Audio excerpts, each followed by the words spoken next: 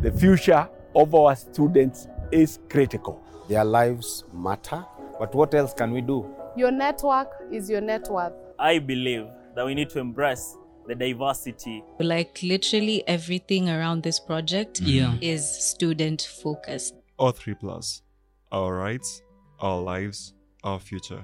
Hebu jitokeze, jionyeshe. For us, we call a spoon, a spade a spade. You know, when we talk about sex matters, we don't talk about, making love. We talk about it as it is so that the student understands and they know that when we talk about it freely, they can also talk about it to us freely. Sex.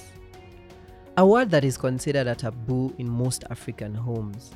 I mean, how many of us have actually had the talk with our parents comfortably and openly? Exactly. So I feel like everyone should be educated on what is supposed to be going on, especially us as people who are in campus, because we're in a place where we're interacting with so many different people. There should be forums that educate us on how people are supposed to carry themselves and how they're supposed to react when these things happen.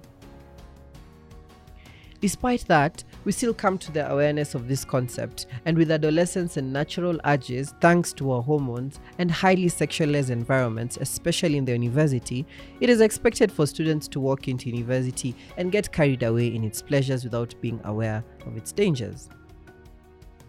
Sex happens. Sometimes I think in campus we trust each other blindly. Say, sini wadogo, I don't think you have anything. In campus, there's no limit maybe to having sex. You're just free to do it. As much as we know about the existence of sex, how aware are we about our responsibility in coexisting with it? We have the right to choose to engage in sex or not. It is called consent, and it is as clear as a simple yes or a simple no. We need to be more educated about it. Consent and generally about sex education.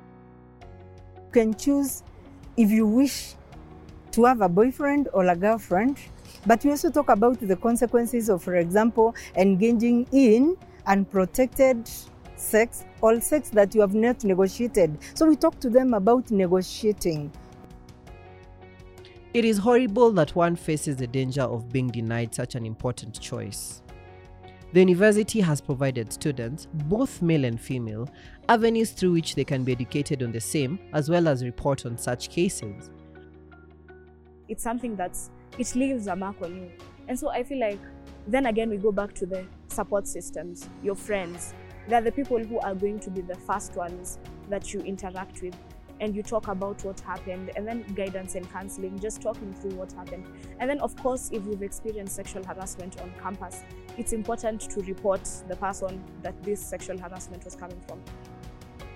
In as much as it shouldn't actually happen, but we should work on preventing things rather than solving things. Let us not be silenced. Let us stand for each other and stand up for our rights and those of our fellow comrades.